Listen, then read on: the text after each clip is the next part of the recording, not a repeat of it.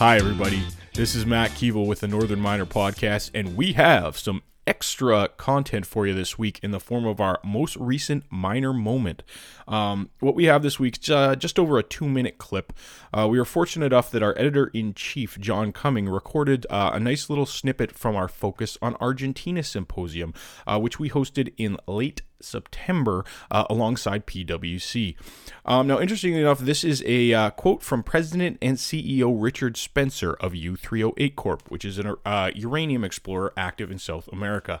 And it's actually a really interesting little clip. I just had the opportunity to hear it for the first time when John sent it over this morning. He gets pretty fired up about what he calls quote unquote North American arrogance in regards to South America. And he's specifically discussing the Barrick Gold cyanide spill in Argentina. We're familiar with the issue there. And he also references, albeit somewhat briefly, social media and mobile devices and how he doesn't say it implicitly, but how the velocity of communication means that anybody on the ground can pretty much take images or video and transmit them really quickly onto the internet. So it's a theme that we've sort of tackled on this podcast from time to time. I also mentioned it in my address at the CIM Student Night recently in discussing how our industry needs to come to terms with social media and virtual spaces and public interest groups that do not necessarily form on a geographic basis but can form on an interest basis over large distances, and really they can talk about you whether you like it or not. But without further ado or rambling from me, we will run the clip now. It is again Richard Spencer, President and CEO of uranium explorer U308 Corp., and this is from our Focus on Argentina symposium in Toronto in late September.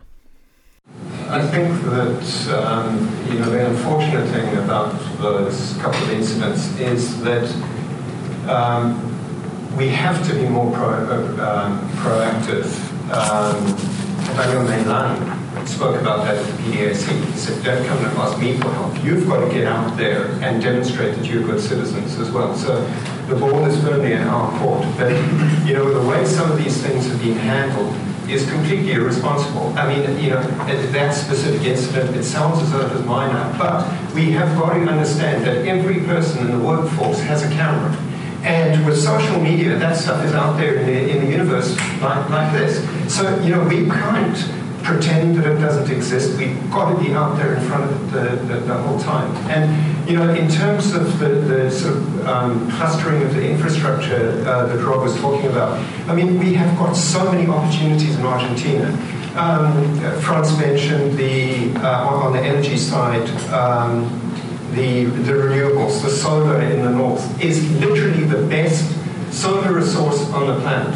Patagonia in the south, one of the best wind resources on the planet.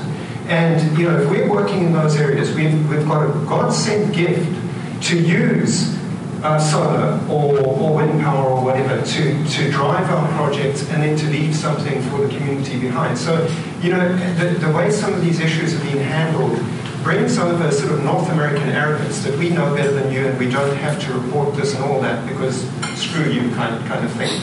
We have to break down that arrogance. We have to recognize that when we're talking from Ontario, we are talking from one of the most fiscally irresponsible little places on the planet, and that includes Zimbabwe. So my country.